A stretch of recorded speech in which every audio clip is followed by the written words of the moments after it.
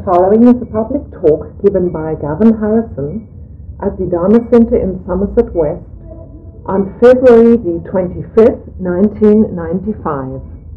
I'd like to really welcome you all here today to a very special day. And I'd like to welcome wonderful friend Gavin.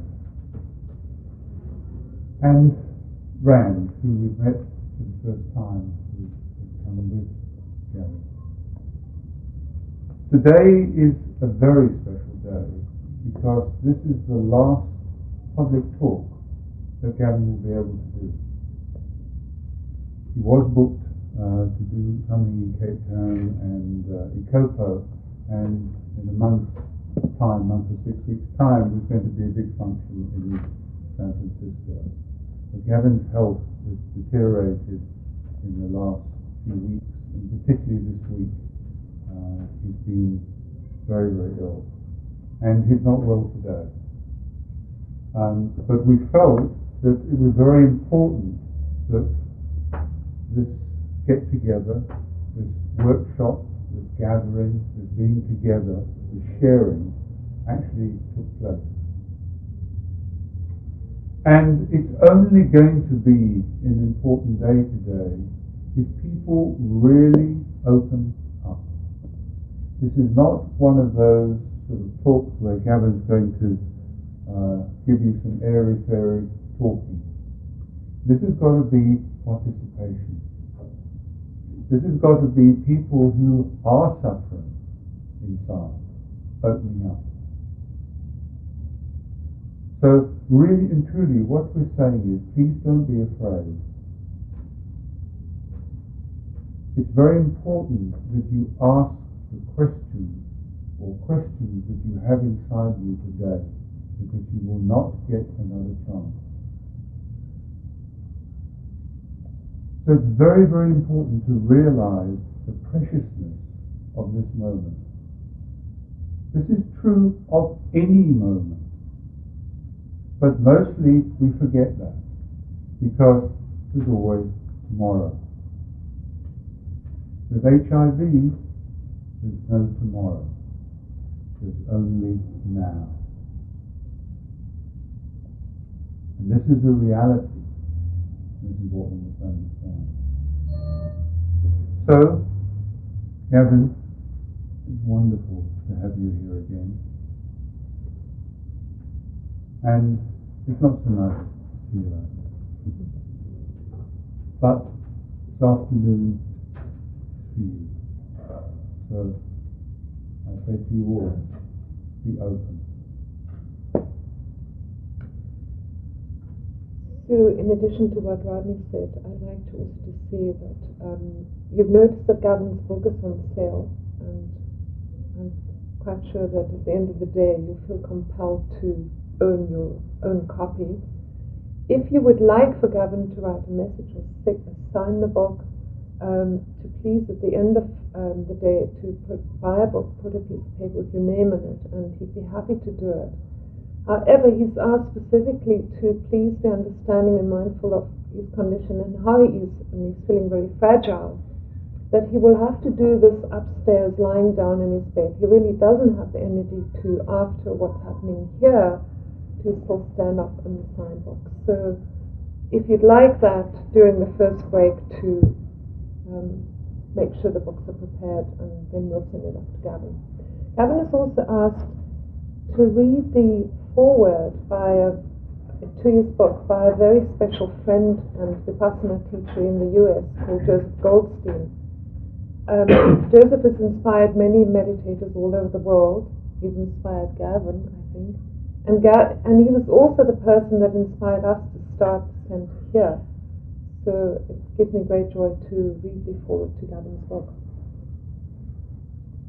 I first met Gavin Harrison in Johannesburg, South Africa in 1981.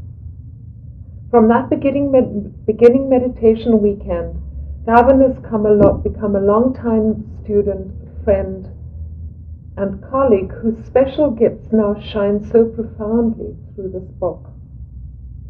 Through an extraordinary journey of suffering shared in these times by so many others, Gavin has forged in understanding, infused with wisdom and compassion. It is a wisdom grounded in the meditation practice of the Buddha's teachings, and a compassion born from his own great open heart. How do we cope with the trauma of abuse, with the onslaught of disease, or with the simple tribulations of our daily lives? And in the midst of it all, how can we connect with the purity of awareness that remains our unfailing refuge?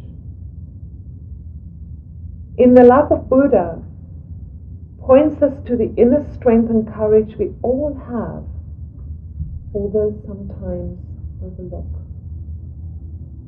A deeply personal odyssey gave birth to this book. A timeless wisdom emerges from it. I am grateful to Gavin for his gift of Dharma. Only someone who lives the teachings could have written it. Joseph Goldstein, Barre, Massachusetts, New Year 1994.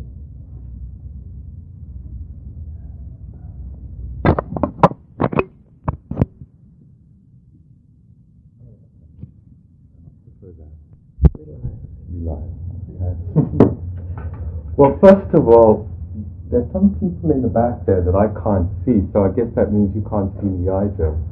So I really want to invite you to shuffle around.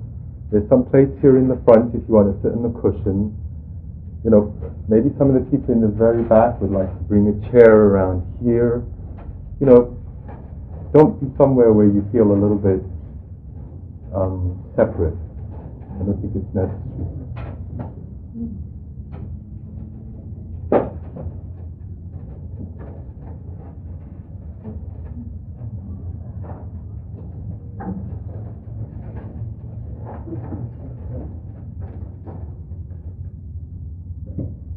Well, I would like to thank Rodney and Hala and the Dharma Center for arranging this afternoon. Very grateful and touched to be here. I need to clarify a few things that they said. I'm not feeling well at the moment, but I've been here before. You know, so this is not alarming to me. The question is just responding to it appropriately so that I can get back to sort of stable health again, which I fully expect to as soon as possible. And the decision to start teaching, as difficult as that is, because I really love teaching and sharing, is really, I feel, an act of self-love, that it's just a little too stressful for me now. I've done it for a long time, it's been very fulfilling, and it's now time for me to let go of that and maybe devote my energies in other ways, more simple ways. And for me, in so many ways, the journey with the virus is about responding to situations and circumstances with compassion and love and care, both inwardly and outwardly. So, if any of you have a feeling that I'm real fragile and that you can't be challenging and provocative in your questions, please throw that out the window. I really thrive on that. And, you know, I'm certainly not saying that I'm in robust health today. I'm not. But I'm wholeheartedly here, and I really hope that this time together is going to be rich and meaningful. For as Rodney said, this is my sort of swan song. And I'd like it to be kind of dazzling and memorable. Or as dazzling and memorable as possible.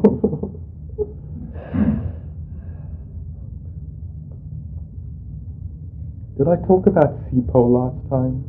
Okay, but there's some people who won't know SIPO. Yeah. So. Well, I'm going to speak a little more about SIPO, but I was upstairs just sort of thinking about this. And SIPO is the name that I've given the virus. And I'll be speaking about how I've come into a relationship with the virus. And usually we really get on pretty well. He's quite cooperative. But he's thrown an absolute tantrum this week, you know. and an increasing tantrum. So I'm going on retreat next week up in Kopo for 2 weeks, and he and I are going to have a real serious talk to find out exactly what this is all about. It's nuts. Okay, I've prepared some sort of opening statement, which is just as well, because if I try to be spontaneous today, I probably wouldn't have made any sense whatsoever.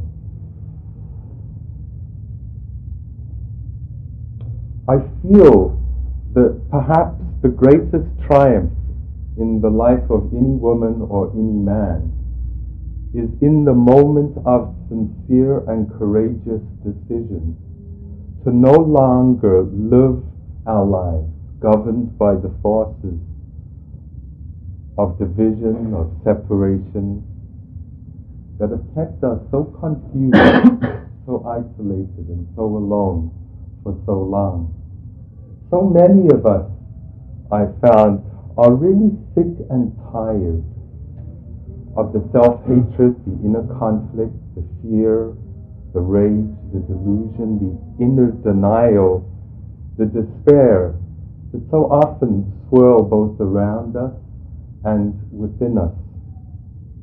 And I feel that it is right that we be here this afternoon. It is right that we be concerned about human suffering, this human suffering that we all share to some degree or other, about our suffering. And I feel it is appropriate that we explore the possibility of finding harmony and balance, understanding and equanimity with the suffering also. Certainly, life is no picnic.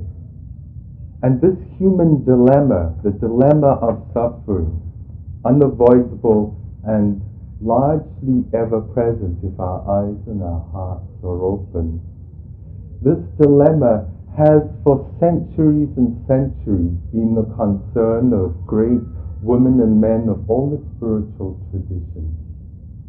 Christian mystics, the great mystics of the early centuries, the Buddhist nuns and monks, the Kabbalists, the Taoists, all shared this passion to understand suffering and discover why it is there, and is it possible to find a way to transcend this. And I feel that each one of us on our own spiritual journey, each one of us joins these great souls of the past, our ancestors, as we journey together, perhaps guided by a deep and intuitive belief that this triumph of the spirit is not about avoiding heartbreak. It's not about avoiding the suffering and pain. It's about facing it. It's about making what is uncomfortable a lot more malleable and workable and negotiable in our lives. So that we're no longer victimized by the hard knocks that come our way. So that we're no longer blown around by the winds of circumstance like a leaf in the breeze. We find instead, hopefully, a peace with all that arises, with the beauty, the joys, the exquisite lovelinesses of life, as well as with the so-called difficulties also. This awakening to a deeper experience and understanding of love, compassion, and kindness must bring an end to the division and conflict and confusion that racks so many of our lives. Whether we have AIDS, whether we have cancer, whether we've been abused, whether we suffer from depression, whether we're physically disabled, whether those around us are suffering, whether we're perfectly healthy, whether we're physically disabled. I believe this triumph of the Spirit is a possibility for each one of us, irrespective of the circumstances that we face. I love this image. I feel that each one of us are like exquisite flower buds, all in the process of opening, into our greatest fullness and loveliness, irrespective of the circumstances that we're facing. This is our birthright, and I know that it is possible. Today I really hope that we can join together to look frankly, candidly, and truly at the issues of death and mortality, difficulties. Come face to face with what the Taoists call the 10,000 joys and the 10,000 sorrows of life, and explore the possibility of knowing now, this afternoon, deeply, unambiguously, and abidingly, oh boy, here we go, that this triumph of the Spirit and that peace which passeth all understanding is a real possibility in our lives right now, today. And I don't believe that we all have to have some virus grab us by the scruff of the neck in order to wake us up to the preciousness and the beauty and the fragility of life. This, I say unashamedly, is the fire, flame, and passion of my life these days. And it is the essence of the book also. I'm really excited about our time together here. I always learn much in gatherings of this, so that's always lovely. And I hope and pray that I'm able to serve you well.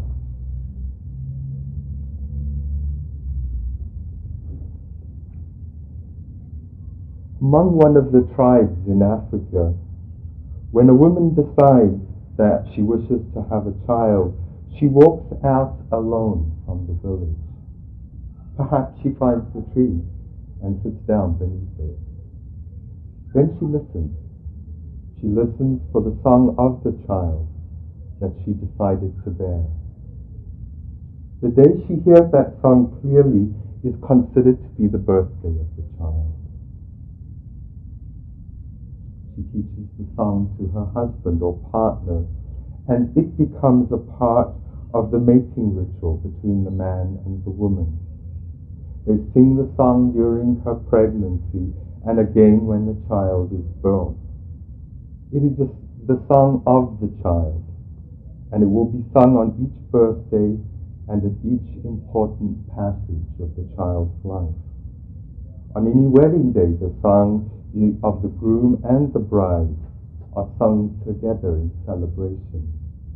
And the last time that song is sung is when the old and aged body is lowered into its grave.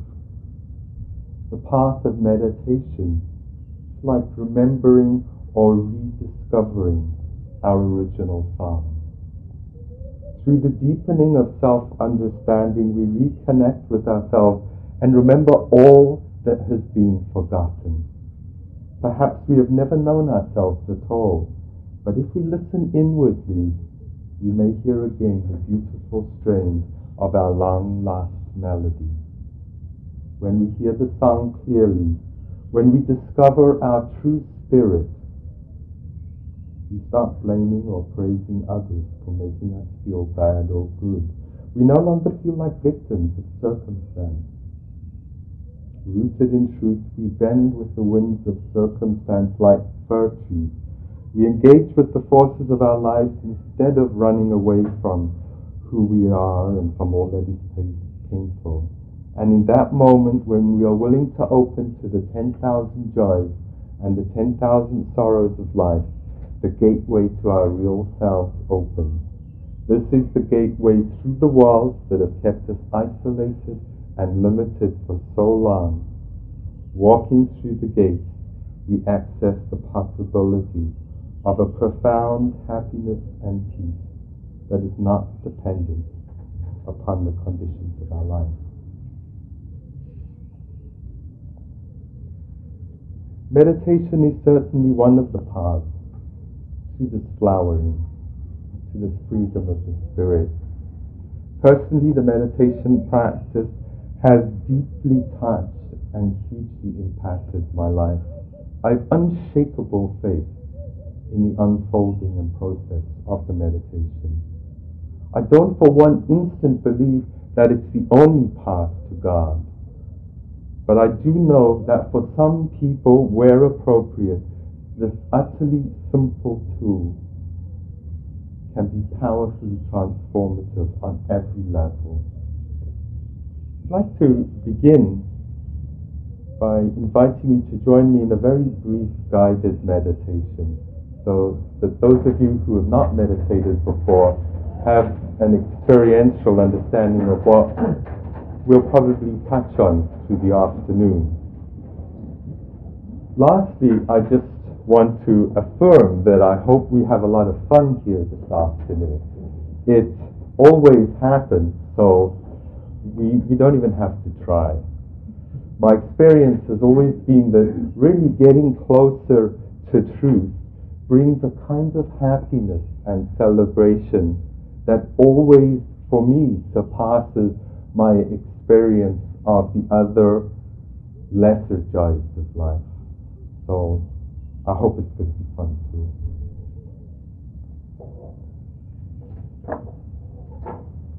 So if you will be as comfortable as possible, it's always a good idea to hold your posture as perpendicularly as possible. Allow the eyes to close gently if that's comfortable. Otherwise, of course, you're welcome to leave them open. You'll sit for about 10 minutes. And in the initial minutes, I invite you to give attention to the sitting posture. Just be aware of the feeling of pressure of your buttocks on the chair, on the cushion. Allow yourself to arrive fully here today. Letting go of all that's happened and letting go of the idea that we know of what's going to happen. Just allowing yourself to arrive fully here now.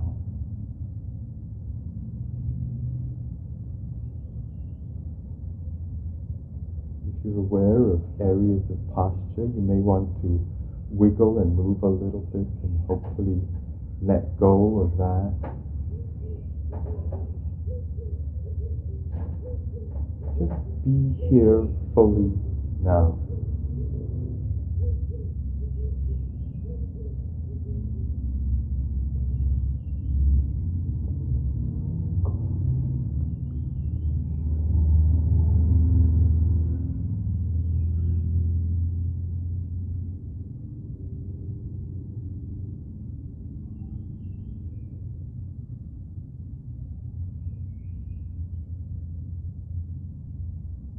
And of course, thoughts will arise, and just let them go and return to the experience of just sitting here now together.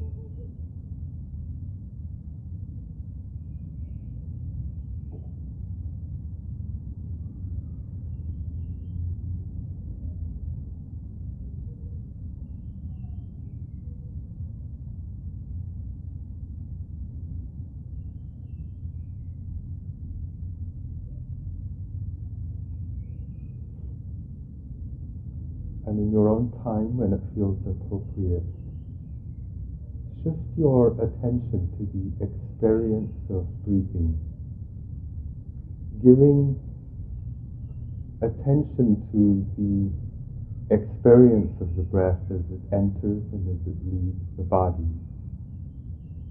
You may experience the breath most clearly at the tip of the nose or the chest area, the abdomen. It doesn't matter where.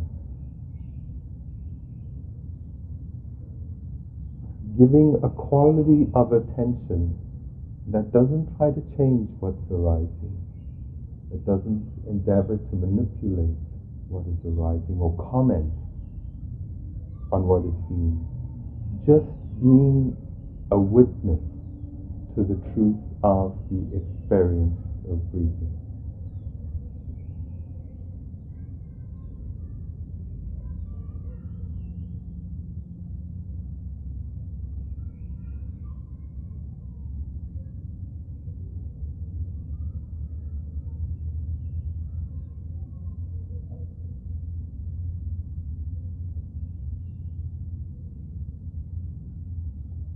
And of course, thoughts will come and go, sounds will come and go. Just let those move on into the clear blue sky and return to the experience of breathing.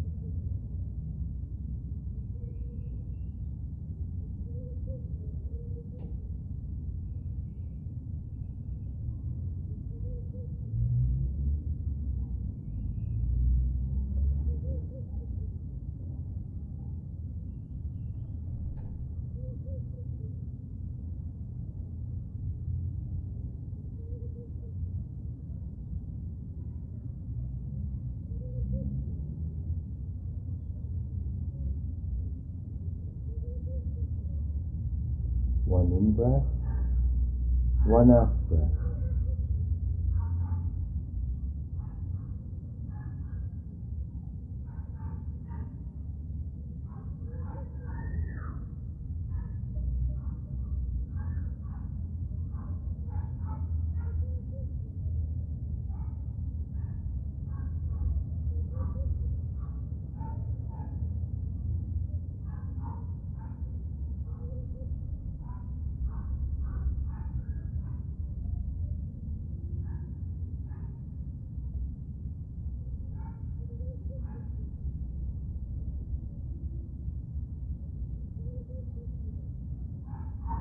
Giving bare attention to the changing sensations of the breath as it enters and as it leaves the body.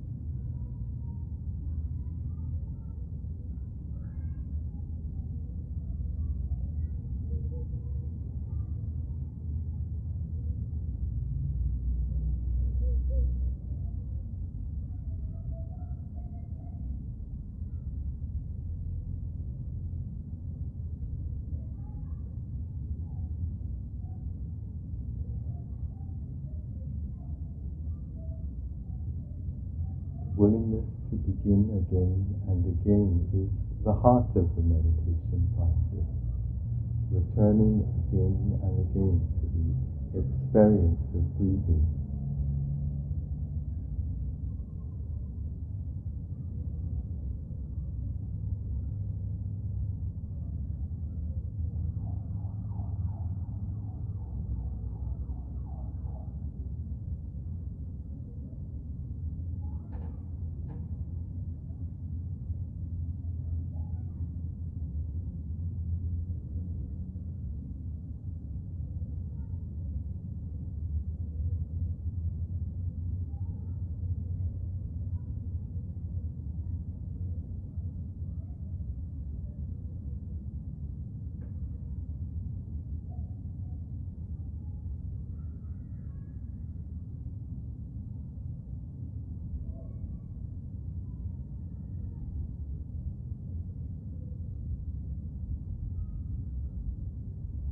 Being simply present with the experience of breathing. No judgment, no comment,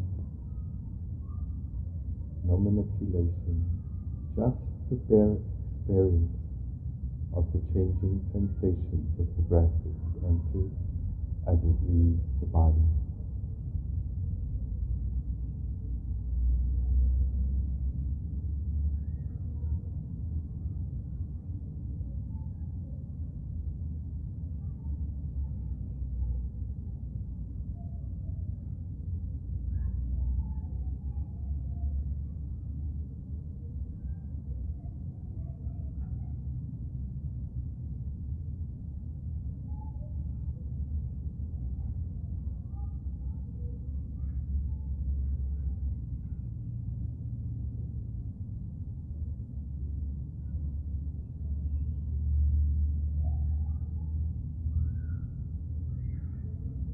Allow the sounds to come and go, the thoughts, the emotions,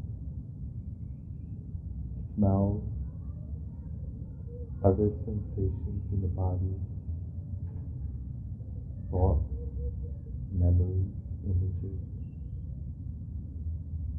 They're all parts of life.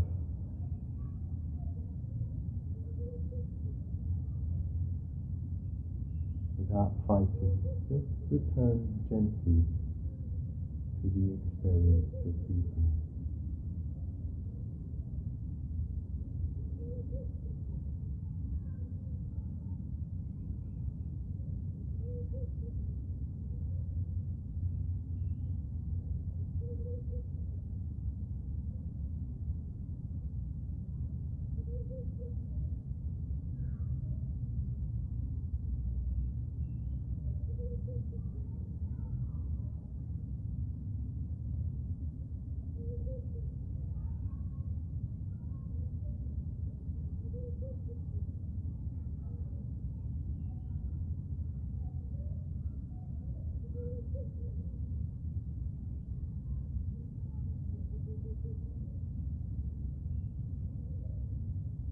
Now, of course, it may happen that there is some other aspect of your experience that is predominant, that is stronger than the experience of breathing. You may wish to experiment with shifting the attention to whatever it is that feels predominant, maybe an ache in your body somewhere, or sound, an emotion, and giving that same quality of bare attention to whatever it is that's arisen. Feelings of anger, frustration, joy, happiness. To sound, smell. We open in meditation to all of life, for meditation is a gateway into the heart of life, excluding nothing, opening to everything without discrimination.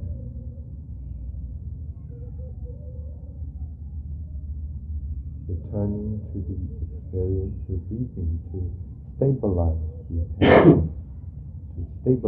attention, to cultivate steadiness and concentration, and then opening again to whatever it is that calls us away from the breathing.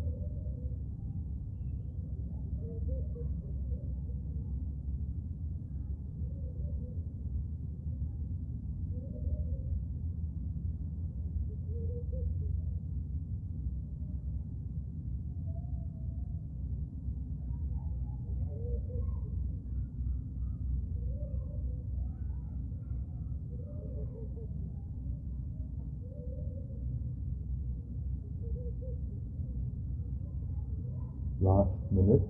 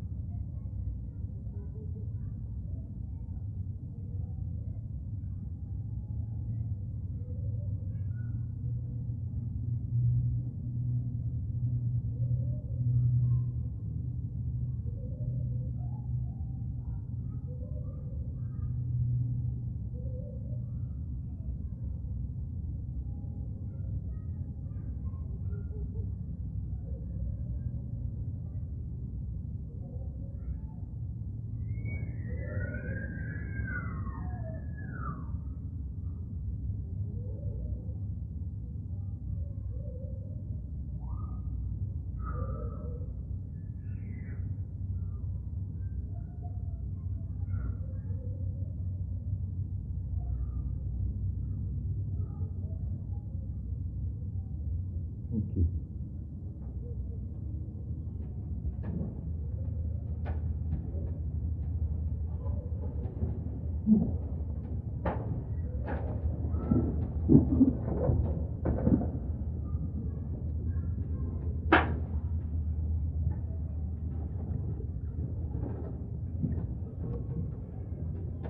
I'm sure this never happened to you, but I had a few thoughts during that meditation. And one of them was, I really want to ask you not to be concerned about me. If at some point it feels like I really need to stop, I will. I take really kind and good care of myself these days. So if perhaps you're feeling that, I hope you'll just drop it. Okay, now this is like hell. Yeah. Okay, so that's done. That's done.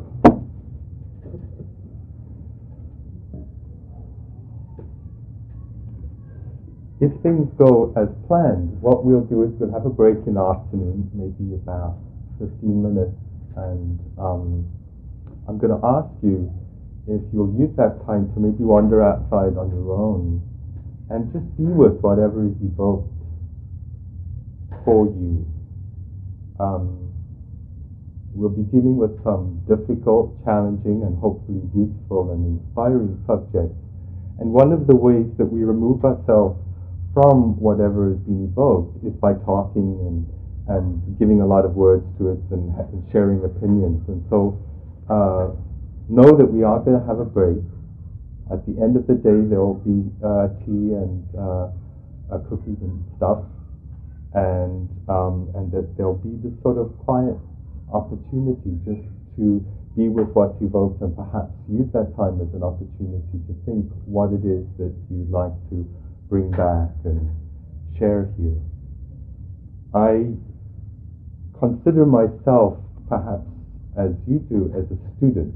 I really don't like the label of teacher, and so I'm going to, if necessary, facilitate discussion here. I don't feel any need to be a part of everything that happens. And so I really hope that we have a rich kind of intermingling of whatever has gathered here today.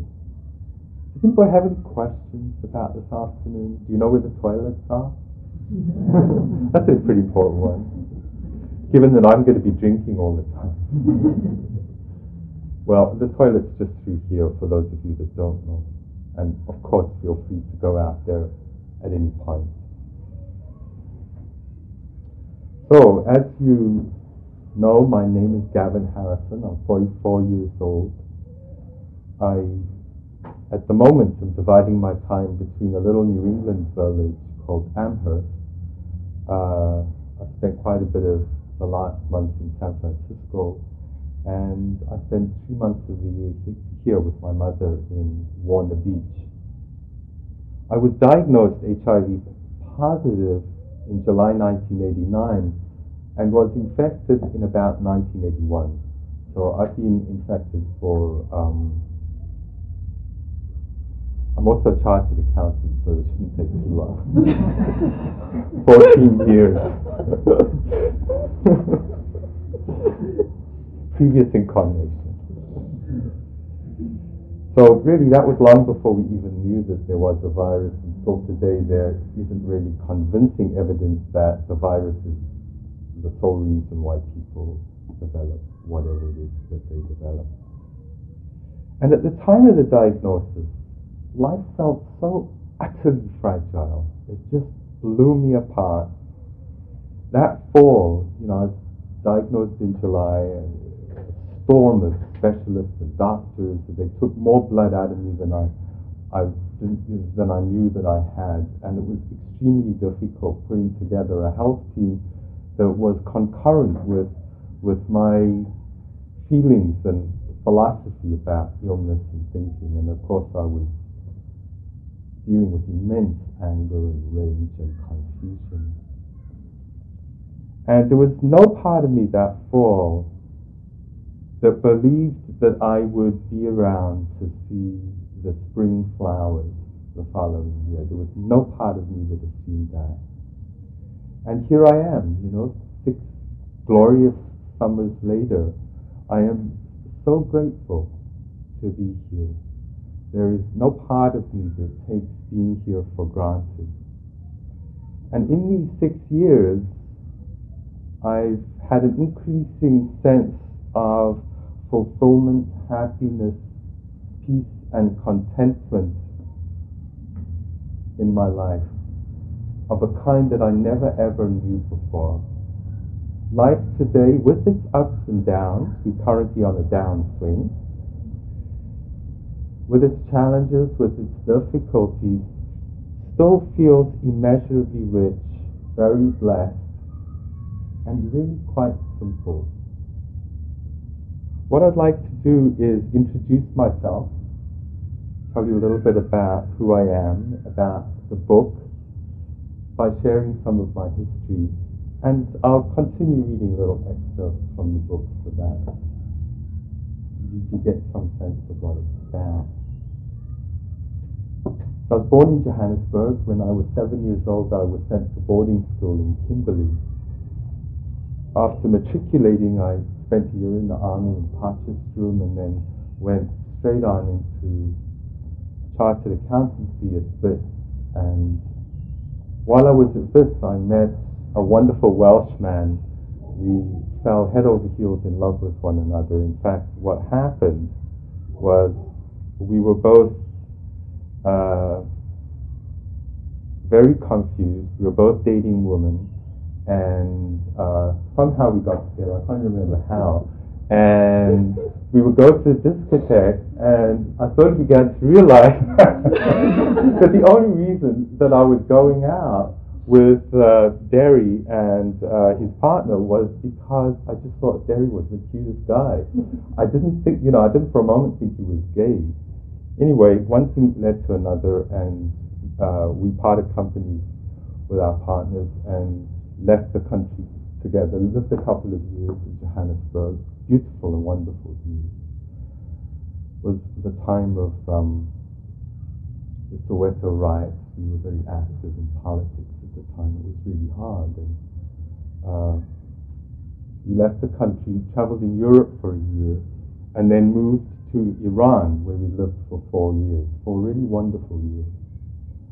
And I was quite happy to spend the rest of my life in Iran, but the revolution came, and South Africans were the first people to be kicked out of the country. There were many of us there. The Shah had close ties with the South African government at the time. I split up with Derry and went to the United States. And a couple of years later, I went back to England to see him again, and I was astonished when I met with him to realize that I still loved him deeply and was absolutely baffled and bewildered about how I could have split with this guy when there was so much love there. It was obvious that we weren't going to get together, but I resolved then that I was not going to be in another relationship until I understood what it was that had affected me so powerfully at that time. And it was no coincidence, I guess, that I came back to South Africa after London and ended up at the Buddhist Retreat Center in Ikopo. I actually did a 2-day retreat in Johannesburg that Joseph referred to, and he was the one who introduced me to the Dharma, and I really enjoyed that weekend, and then went down to Ikopo and sat for 5 days. And the Ikopo experience really powerfully affected me. I found myself weeping uncontrollably through that retreat. Every time Joseph spoke, I was so touched by what he said and felt that I was reconnecting with a way of life that seemed so true and familiar to me. I instinctively and intuitively knew that this was my path to understanding what it was that had so disrupted my life. In the teachings and in who Joseph is, I felt a permission to bring forward in myself parts of myself that I'd marginalized and ostracized and of which I'd felt really quite ashamed. These qualities of sensitivity, gentleness, and care struck such deep chords in me. So Joseph left, and instead of taking up a job as a financial consultant for the Holiday Inn, I stayed at the retreat center for a year and became an absolute zealot, and meditated, in a way that probably wasn't very healthy, but I was just so excited and I was just so driven by a knowing that I could understand what it was. So I stayed there for a year, returned then to the U.S. and to my life as a chartered accountant in Manhattan. I had a beautiful apartment filled with all manner of treasures from Iran, carpets and paintings and silverware and stuff. And after 4 days, I realized there is no way that I can live in this madness. And so my brother had just immigrated to Canada, and I asked him to come down with a truck, and he drove all my stuff up to Canada. He was, of course, delighted. And I shaved my head and ordained as a Buddhist monk at a Burmese forest monastery. And it was the beginning of 18 months of really intensive silent practice. During those 18 months, I met the other person who's become both a teacher and very close friend in my life, who some of you may know, Michelle MacDonald. She's been here. And that experience really profoundly and irrevocably redirected my life. Each year since then, I've done really long retreats of various lengths. And the meditation that I primarily do is the insight meditation, which is what I guided you through earlier on.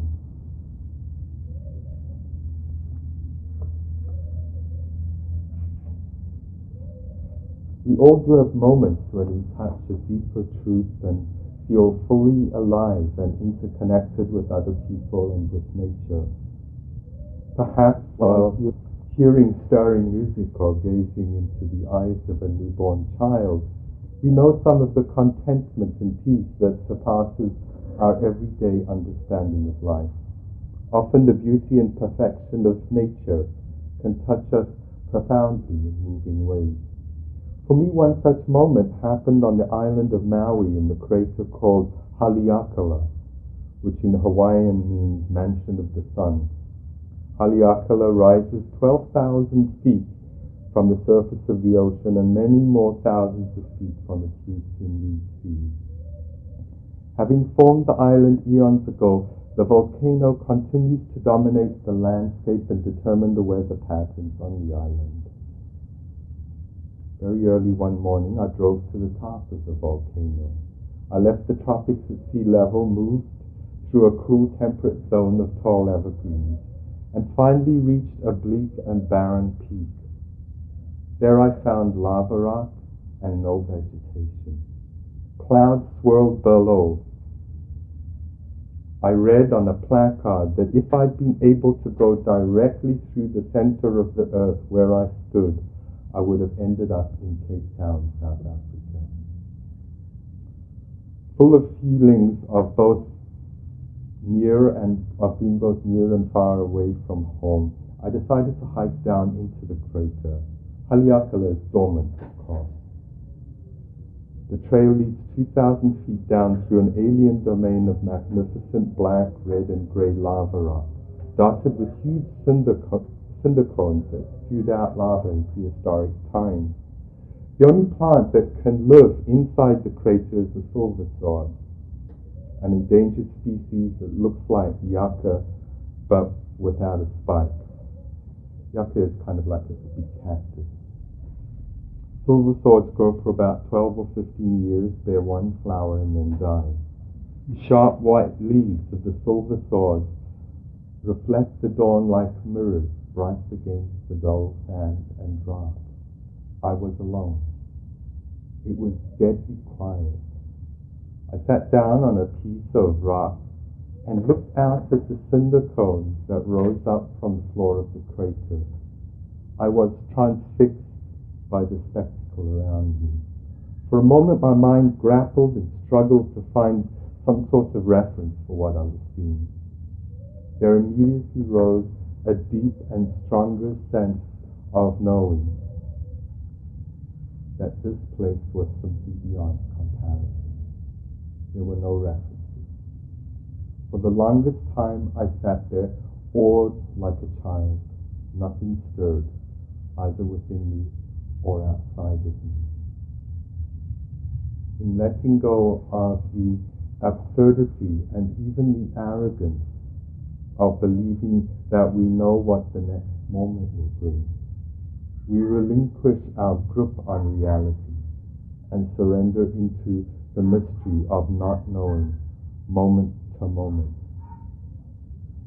what will appear next in awareness.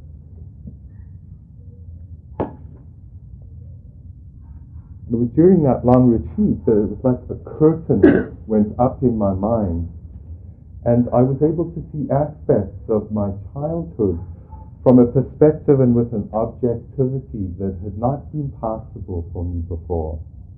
I'd been sent to this all-boys school, Kimberley Boys High School, to toughen me up and to make a man out of me. And almost from the moment I arrived there, I was sexually abused by one of the masters and several of the older boys. I guess I must have been very cute. I was bullied and I was abused, and it was relentless right through my years there. Very often it was the rugby players and the hockey players and the stars that would force themselves into my bed at night, and then during the day they were the same ones who ridiculed and teased me and really marginalized me so much. It was really a hard time. And in that retreat, all the feelings returned. The feelings of being marginalized and peripheral, ostracized, or feeling terrified, different, and alone. And over the years, in the meditation practice and in other therapies, I've grappled with this legacy of what happened so long ago, engaging as best I can the anger and the sense of shame and betrayal, all the pain that was held, the contraction, the fear, the terror. I've also done a lot of work with forgiveness, and that's been one of the most difficult things for me. There's a chapter in here about forgiveness. I just want to read one paragraph which I feel is so important about forgiveness. I always emphasize it. True forgiveness is not on any level a condoning of events that should never have happened. How can we say yes to torture, to abuse, to rape? To do so would be unthinkable. Rather, forgiveness is a strength, a power, and maturity of heart that brings profound healing on many levels. True forgiveness enables us to detach and remove ourselves from someone else's nightmare. For me, the path of forgiveness has been a slow, true, and immensely difficult one. And then I had to go through a period of truth-telling. I came back to South Africa and told my parents what had happened. They had no idea. And then I went to the school and asked them if they would arrange meetings for me with the staff, with the teachers, and with the headmaster, and with whoever was there when I was at school. And of course they thought that, oh, here's an old boy coming back, lives in the States, chartered accountant, oh boy, we could already wave the flag here. A great success story. So they were all gathered in the headmaster's room and sat down, and the headmaster leaned back in his chair and he said, oh, well, rugby team is top of the league this year, and our cricket team is doing really well, and our hockey team, boy, are they a good bunch, you know. How is it when you, and I said, stop. I said, I have not the remotest interest in anything that you say. I said, I've come here to tell you the truth of what my years were like at the school. And I explained to him that it's possible in the meditation practice at times to go back into our history free of all that kept us limited and blinkered at the time, of course fear and terror, and re-experience it from a perspective that wasn't possible before. And I told him everything that happened. Well, they were absolutely shaken and silent at the end of this. And I told them they didn't have to worry about whether I was exaggerating or whether it was true. I said, I know what happened. It's clearer to me than the books on this table. So their only response was, oh, tell us who did it and we will take action against them. I said, I'm not here to blame. I'm not here to point fingers. I said, that should have been done 25 years ago, but it wasn't. I said, I'm here for 3 reasons. One is to alert you that this is probably still happening. And the priest who was there said, oh no, you know, this is a Christian school, you know, this doesn't happen. I said, you can talk about Christ until you're blue in the face, but until you open your doors to the kids and tell them that there's a permission to come forward about anything that is troubling them, you're not going to hear about it. And I said, I've come here to speak the truth in a place that really limited and deeply affected me. And I've come to unburden myself. Well, the headmaster was really concerned about what I was going to say to the kids. I spoke to the staff and they were just, it was terrible. It's like all the men were there smoking cigarettes and all the women were on this side and, you know, they were just totally disinterested. But I think he really regretted it because there were like 300 or 400 kids in school, all in their black and white uniforms and straw basher hats, you know, just like it was when I was there. And I told them how it was being gay at the school. I told them what happened and how totally unacceptable it was. At that time I didn't know I was HIV positive, but I did speak about AIDS. I spoke about many things, apartheid, which was of course never discussed at the school, and it was wonderful. And what it did for me was it really unburdened me, and I left there exhilarated and really clear, and I came to see that truth-telling is really an important part of healing from what happened long ago. Worked with setting boundaries and parameters and perimeters and setting limits, and I explore this really fully in the book. Perhaps the most difficult has been the healing of the cycles of self-blame and self-hatred and the sort of crucifixion that has been going on all my life and the violence.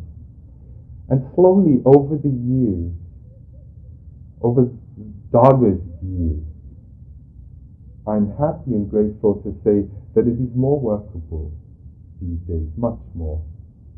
It's softer, it's not an issue that's ever present, and it's easier.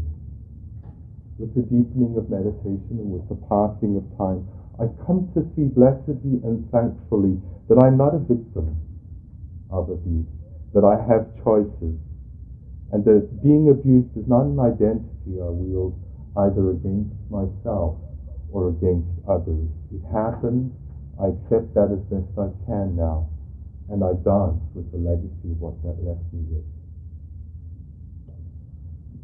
So then in 1989, when I was diagnosed HIV positive, one advantage that I had over most of my brothers and sisters who had been similarly diagnosed at that time was that I really had strong refuge in spiritual practice. And so what was possible was that the diagnosis moved to the center of the spiritual path. And I found myself with choices and options that I don't believe everybody has, and for which I'm immensely grateful.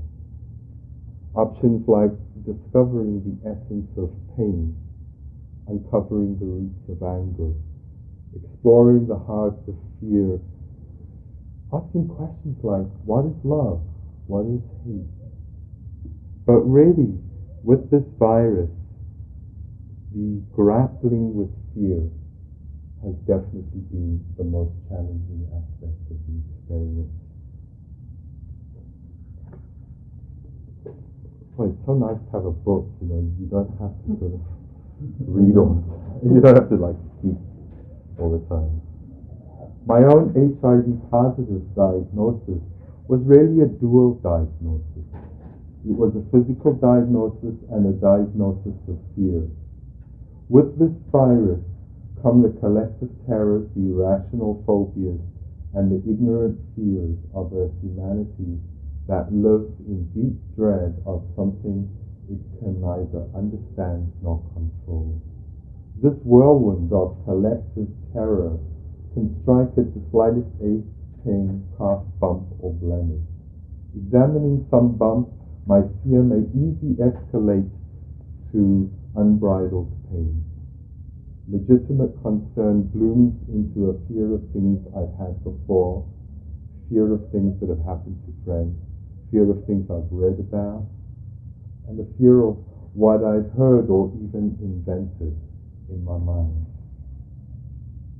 The challenge for me, I've come to see, is to let a cough be just a cough, an ache be just an ache, and a blemish just a blemish.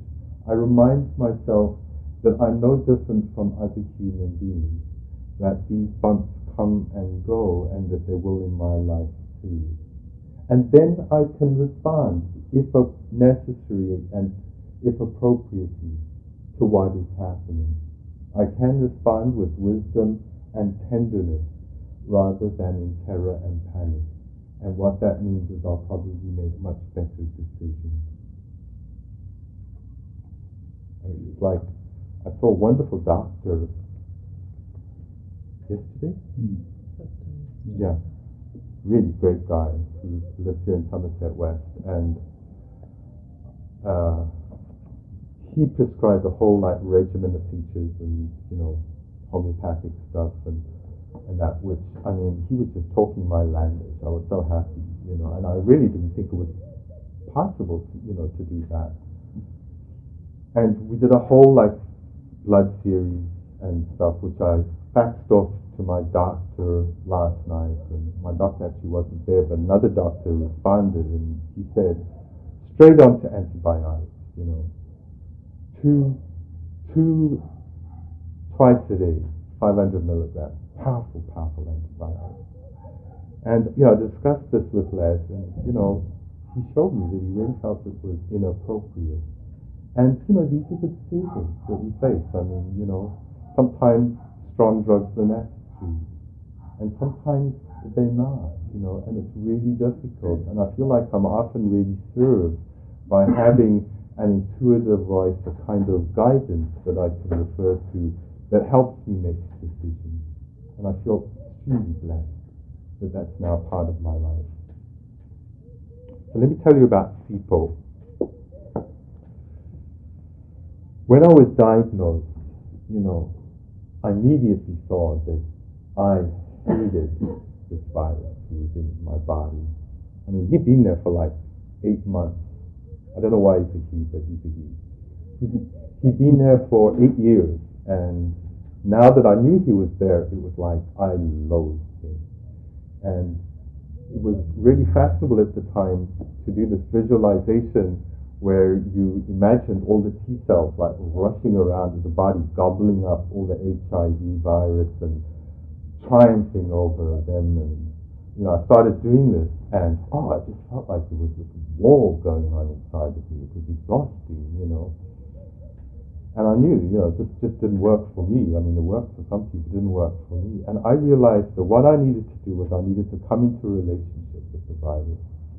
And so, first of all, I removed it all from the word AIDS, because AIDS is just so charged. So I called him SIPO, Like if I ever changed my name, I would change it to Sipo. I really loved that name, and I had a really close friend called Sipo. So I call the virus Sipo, and every morning Sipo and I check in with each other. You know, how you doing? I'm okay.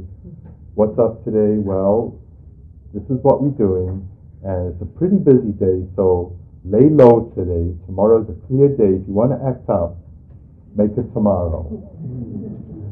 Well, as you know, sometimes it doesn't work, but most times sometimes it works, sometimes it doesn't. And then we affirm our relationship. No, first we contract, We say, okay, well, I have to teach a workshop this afternoon, so if you agree not to act up, I will promise that tomorrow I'll really rest well. And then we do this like formal affirmation ritual, which is we both repeat together, I live, you live. I die, you die. We both want to live. And so that's our bottom line, and we affirm that together. And, obviously it doesn't always work. But what it's meant is that I've come into relationship with people. When I have a week like this, which happens every now and again, there's no panic. Clearly, something's happening somewhere. There's no sense of some sort of foreign invader really sort of destroying my body. It's just a question of me listening carefully enough to try and respond appropriately to it. If I need to take really strong drugs, so be it, I will, If I don't, then I'll always choose other options. And all the people I work with are people who really are willing to respect that and enter into partnership with me on this journey. So that's Sipo. And one of the blessings of having Sipo in my life, one of the unexpected blessings, has been that his presence in my bloodstream has taken me right into questions of life that I probably would never be asking now if the circumstances were different. Questions like, who am I? Who died? Why the suffering? Why the suffering world? Why me? Why me? I'm a good guy, And I feel that it's in asking of these questions that I've opened to the experience of a kind of peace that I'm so grateful for. When I was diagnosed, I joined a community at that time of about 40 friends who had died of AIDS. At this point, I stopped counting, but I think it's in the region of between 60 and 70. Of course, in San Francisco, it's devastating. And one of the things that's most difficult is that the media and a lot of the writing has such a terminal flavor, to the presentation of the virus. And I try to protect myself from that, because I feel that, a buoyant spirit that acknowledges the truth, but steers away from a lot of the nonsense that is written, is really important. And, over these years, one of the things that's happened is that death has become a real advisor to my life. I feel like it's become a yardstick, this virus, and a barometer, a touchstone, that enables me to really ask, what is truly important in my life now? What are my priorities? What do I need to let go of here? There is a sense of urgency that is increasing always. And I really live with the feeling that there really is no time to waste. Grappling with the fear of death is difficult, it's challenging, and I feel it's a courageous journey.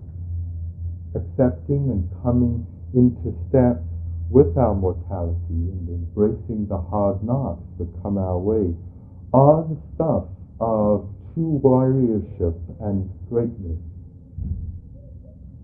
And I do feel, and perhaps I can say that I know to some extent, that a real, authentic fullness of life is impossible until we have touched and felt the preciousness, precariousness, fragility, and insecurity of life.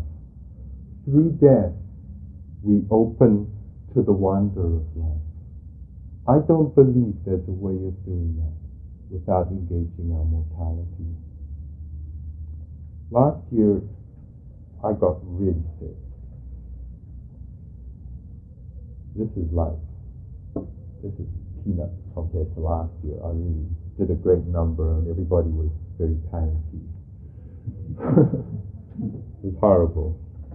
I have a friend who sends me to the Caribbean every year to snorkel, and I love snorkeling. It's one of the great delights in my life, and so he sends me there and pays for me to do it. So I did it. And perhaps one of the disadvantages of the meditation practice I've seen is that, you can get so accepting and you can see things arising and passing away that sometimes you don't realize there's something really going on here that needs attention. I just wanted to snorkel. I wasn't feeling great, but I thought, I'm pretty hot, but I'll just jump in the water and go and look at the fish. So that's what I did. Anyway, I woke up on Sunday morning and I was really sick. And I staggered around this place I was staying in, brought everything together, called the airline company and said, you've got to get me on a flight back home, which they did. And I went home and got there and was immediately hospitalized. My temperature, for those of you who are aware of these things, was 107 degrees, which usually means, sort of brain damage. I'm not sure. If you meditate, your brain damaged already. Yeah, there we go. So, one of the things that happened in the initial days, and there, of course, I was on massive antibiotics intravenously. They just pumped them into me because I said to my doctor, well, give me some idea of what it looks like in my lungs. I had a bacterial pneumonia, not PCP, which is a pneumonia that people with AIDS quite often get. I had a bacterial pneumonia. He said, well, I think that if you picture a loaf of bread in your lungs, that will give you some idea, in your one lung, your right lung, that will give you some idea of what it looks like in your lungs. So anyway, so there I was in hospital, and I was sort of hallucinating and delirious, and very tired, and I woke up clear as a bell in the sort of crisis period, and there was this immense stillness around me. It was like this black velvet, it was like black velvet everywhere, and the only thing that interrupted this velvet was this river of salmon, apricot-colored rose petals. And this river stretched before me and went on and on and on, way into the distance. And I was, sort of sitting, cross-legged, and I was skimming the surface of this river. All this blackness around. When I have whatever this was, a vision, a hallucination, whatever, it, was really stylish. And I was skimming the surface of these rose petals, heading towards this light that was shining back at me. And the closer I got to this light, the more I was blown away by the feeling of such powerful, unmitigated, unmediated, unconditional love, unbridled. It was unbelievable.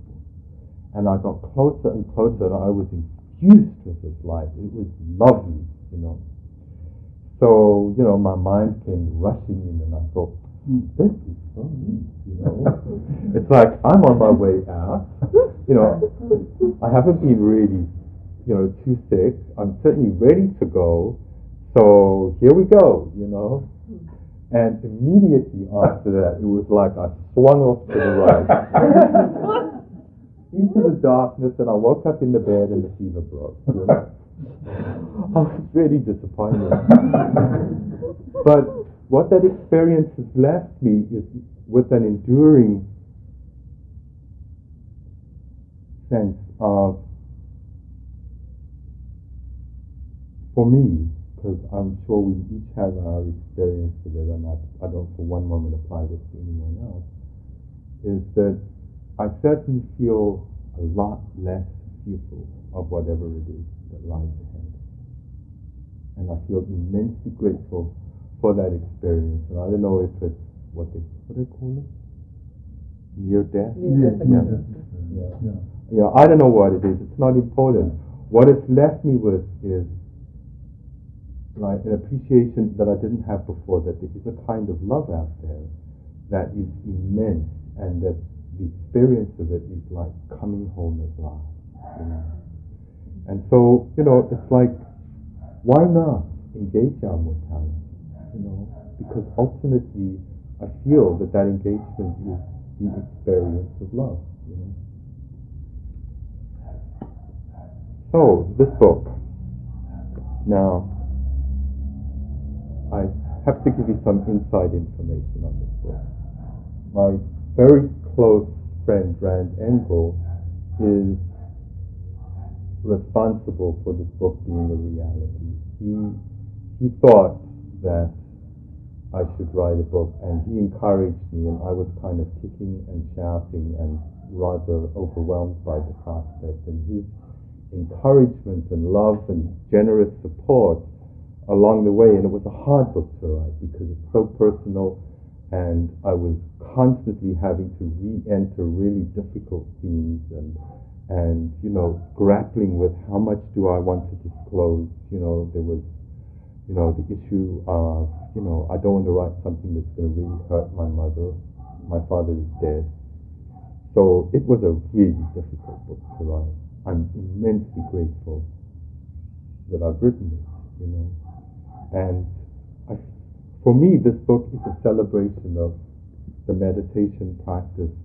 And I really believe that the teachings of the Buddha are not some dusty prescription for people that died like 2,500 years ago. For me, the meditation practice has come alive powerfully and fully as I grapple with AIDS and as I grapple with abuse and other things. I can't imagine what life would have been without it. And I believe that if appropriate for us, we choose meditation, it can be a fully alive, dynamic, very current, relevant, and workable tool for personal transformation and for all manner of freedom. It's a sort of uncomplicated and I believe an uncompromising introduction to meditation. There are guided meditations on sitting and walking practice. There are a number of other meditations, and perhaps later today we'll just dip into one of those, and if any of you want to suggest one, please do. There's meditations on loving kindness, there are meditations on forgiveness, meditations on equanimity, compassion, sympathetic joy, meditations on cultivating a joy in the happiness of others, which is a way of contradicting feelings of jealousy when other people have everything working out and your life just feels like it's a wreck, you know. I'm sure none of you had that experience, but I certainly have. It really emphasizes the importance of integrating the meditation practice, because if the meditation practice is like a cushion trip, and, you know, we come here and we start buzzing and it feels really good and we do whatever we do and then we feel sort of holy and spiritual and we go home and feel like we've done our work. I feel like that is a complete violation of the spirit of the Buddha's teaching. That it's really about living it thoughtfully, carefully and fully. And living with mindfulness, living with awareness, with compassion, with sensitivity and love has been the greatest challenge in my life and the greatest joy. So, I look here today and I see some people that I met before last year. Rand, Rodney, Taylor. And once again, I'm really reminded that I would not be around if it were not for the love, care, and support of friends, of healers, of family, and of community. Sent a fax off last night to my support group, and Taylor came into my bedroom this morning wielding this huge long fan full of all manner of good wishes and love and concern, and telling me that they're waiting for me if I have to come home and not to worry. And that's so lovely, It makes me really realize that I'm not alone on this journey, that I'm joining others, or others have joined me as I grapple with what I do. And so this book really explores the blessing of community. I'd like to share with you just a few things that I've written about it. In 1989, when I resolved to be tested for HIV, I told a number of friends of my decision. With the positive test result, these friends gathered around me, and since then have supported and loved me in ways that have made a huge difference. Any feelings of isolation and disconnection are contradicted by the love and care I receive. Over the years, the composition of the group has changed and grown. Together we have weathered harsh storms and enjoyed ease and times of joy. In community, we have looked at uncomfortable issues seldom confronted by people in this busy and distracted world. And in doing so, we have all grown personally as a family. We're about 13 strong at the moment. With these beloved friends, I've been able to share many difficult issues that could otherwise have left me feeling very separate and lonely. There are, of course, many other friends in a wider circle that cannot be a part of the group that share this experience of holding me and supporting me in every way possible.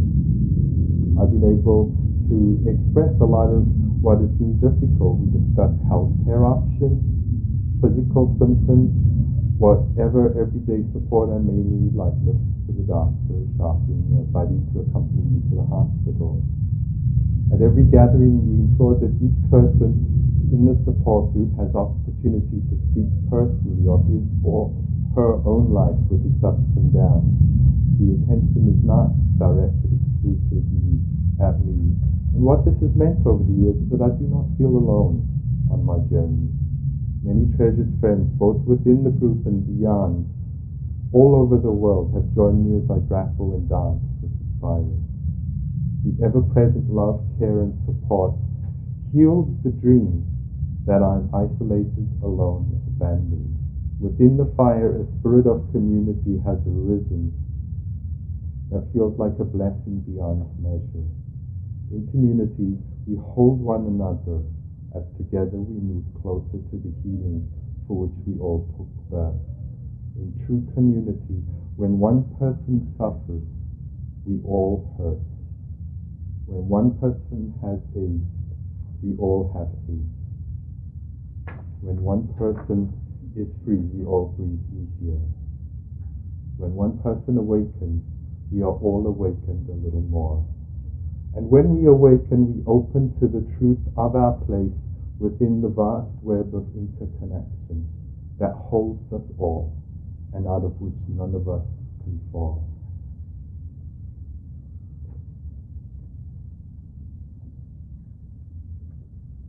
I see you, Hela.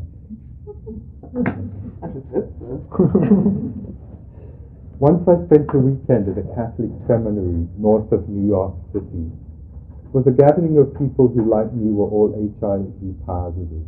There were 80 or 90 people, a cross-section including recovering addicts, alcoholics, middle-class heterosexual couples, street people, gay men, lesbians, Hell's Angels. Some of us were ill, some of us were healthy. I'd never spent so much time among people who had such intense and difficult lives.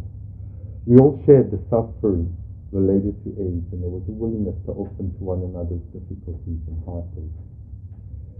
That Saturday night, we gathered in a tiny chapel high on a mountain. It was a windy night, and the brown-robed Franciscan monks turned off all the lights and lit candles below the statue. For several hours in the flickering darkness, people wept and people sang, prayed out loud, shared their joy, told their stories in the darkness. There was a strong feeling of love and interconnection among us. I felt very distant from all that was familiar. My heart gave off a spontaneous prayer of gratitude that our suffering had brought us together in a way that would not have been possible otherwise, and that would leave my life somewhat changed forevermore.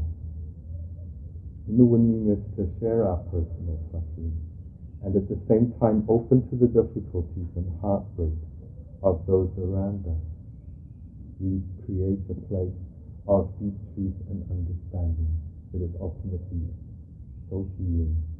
The collective faith, hope, and praise of all who gathered there is a treasured memory I'll never ever forget. So the book, I just want to briefly touch on a few of the other issues of the book, and then we'll break. The book explores, a number of other issues and guidelines that have been really important in my life. Issues like faith, doubt, self-acceptance, and the issue of karma, which has been one of the most challenging ones for me. Why me? Why did this happen to me? There was a part of me that felt I didn't deserve it. I was such a good person.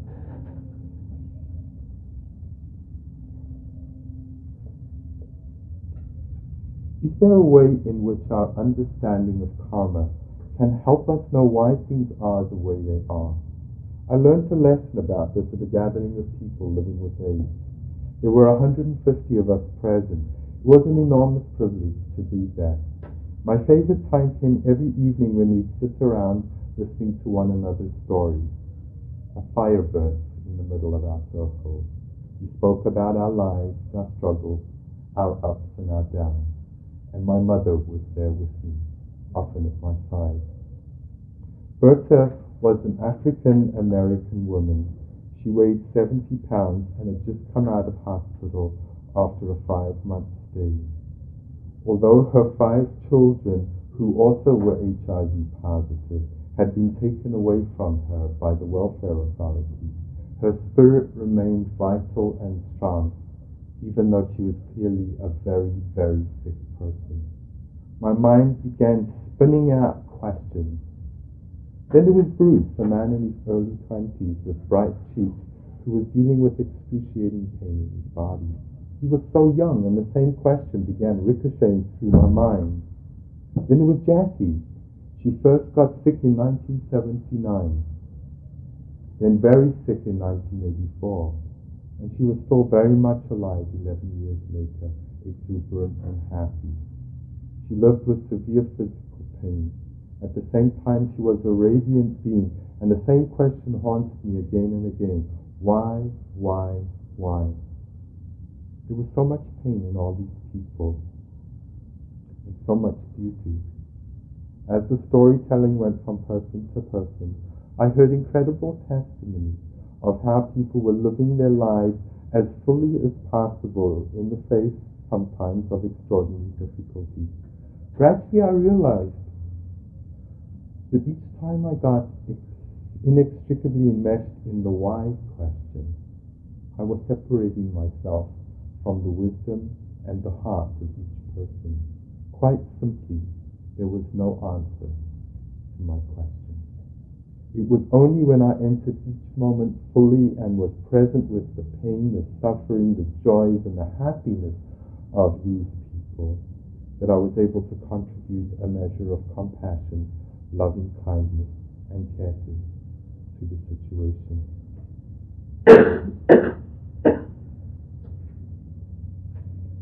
This one's in a lighter vein. Lest we're getting too serious here.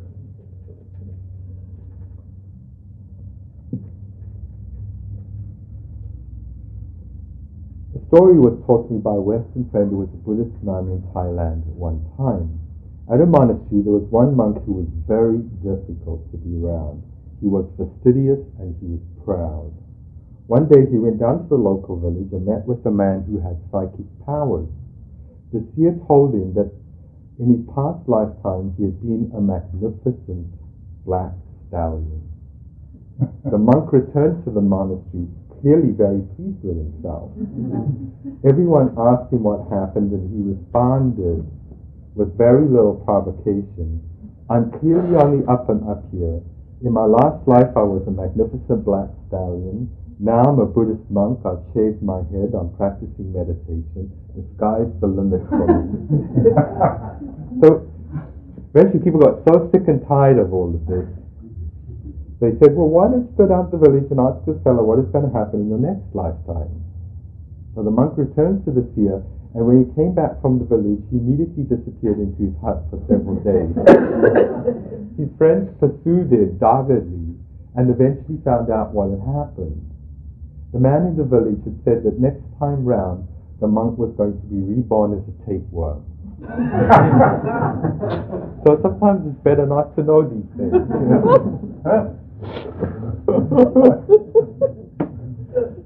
I love that story. So what I've done in the book is I've told the story of the Buddha's life. I've threaded his story through the book because it's a story that has really touched my life very personally and has great meaning for me. And I've paralleled his experience with our own here in the West today. For me, his life is the promise and the possibility of what is possible for all of us. When I see the statue behind there, what it means for me is it reminds me that he was a human being and his freedom is the birthright of all of us.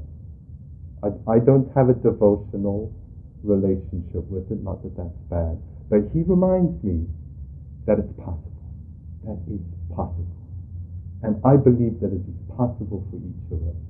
It's not some unreasonable thing that's impossible in our lives. We're getting near the end. But I'd like to share with you my favorite story on page 64. Oh, I don't have a card in there. No. Oh, I failed. When I visited Hawaii not long ago, each Tuesday I would go to a support group for women and men whose lives had been affected by AIDS. At one session, a new person came in whom I'll call Peter. Peter had great big cancerous lesions on his skin, which he tried to hide under his clothing. One night he told us he went out in his long sleeves as usual, and a total stranger came up to him, lifted his sleeves. He took Peter's arm and kissed the lesions there, and the stranger said, "My hope and prayer is that these are soon healed and gone forever."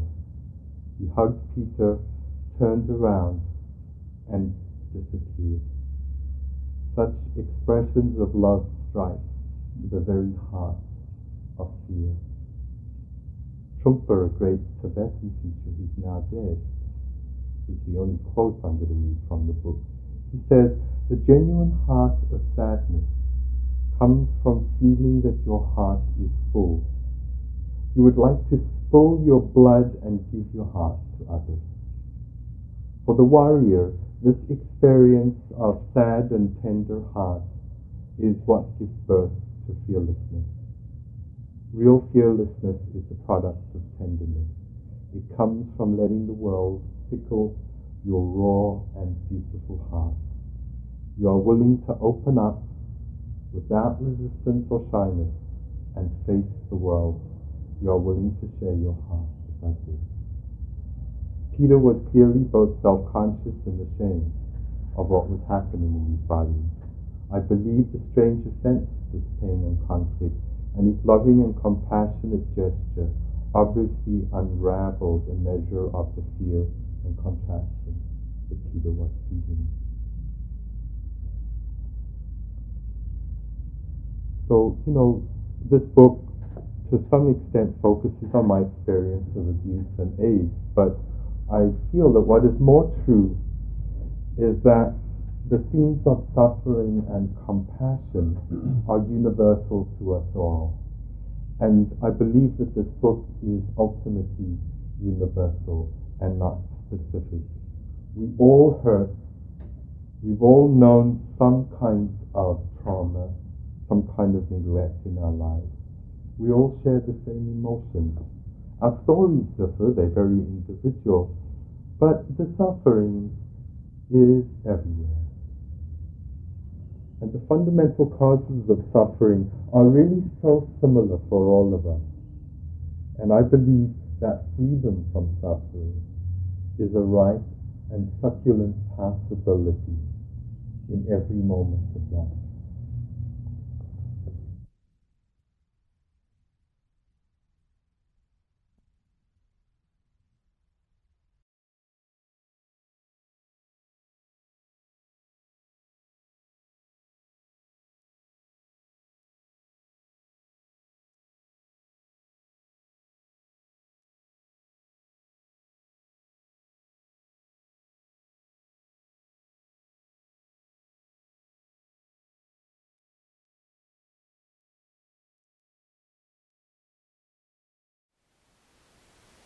Thank you for listening.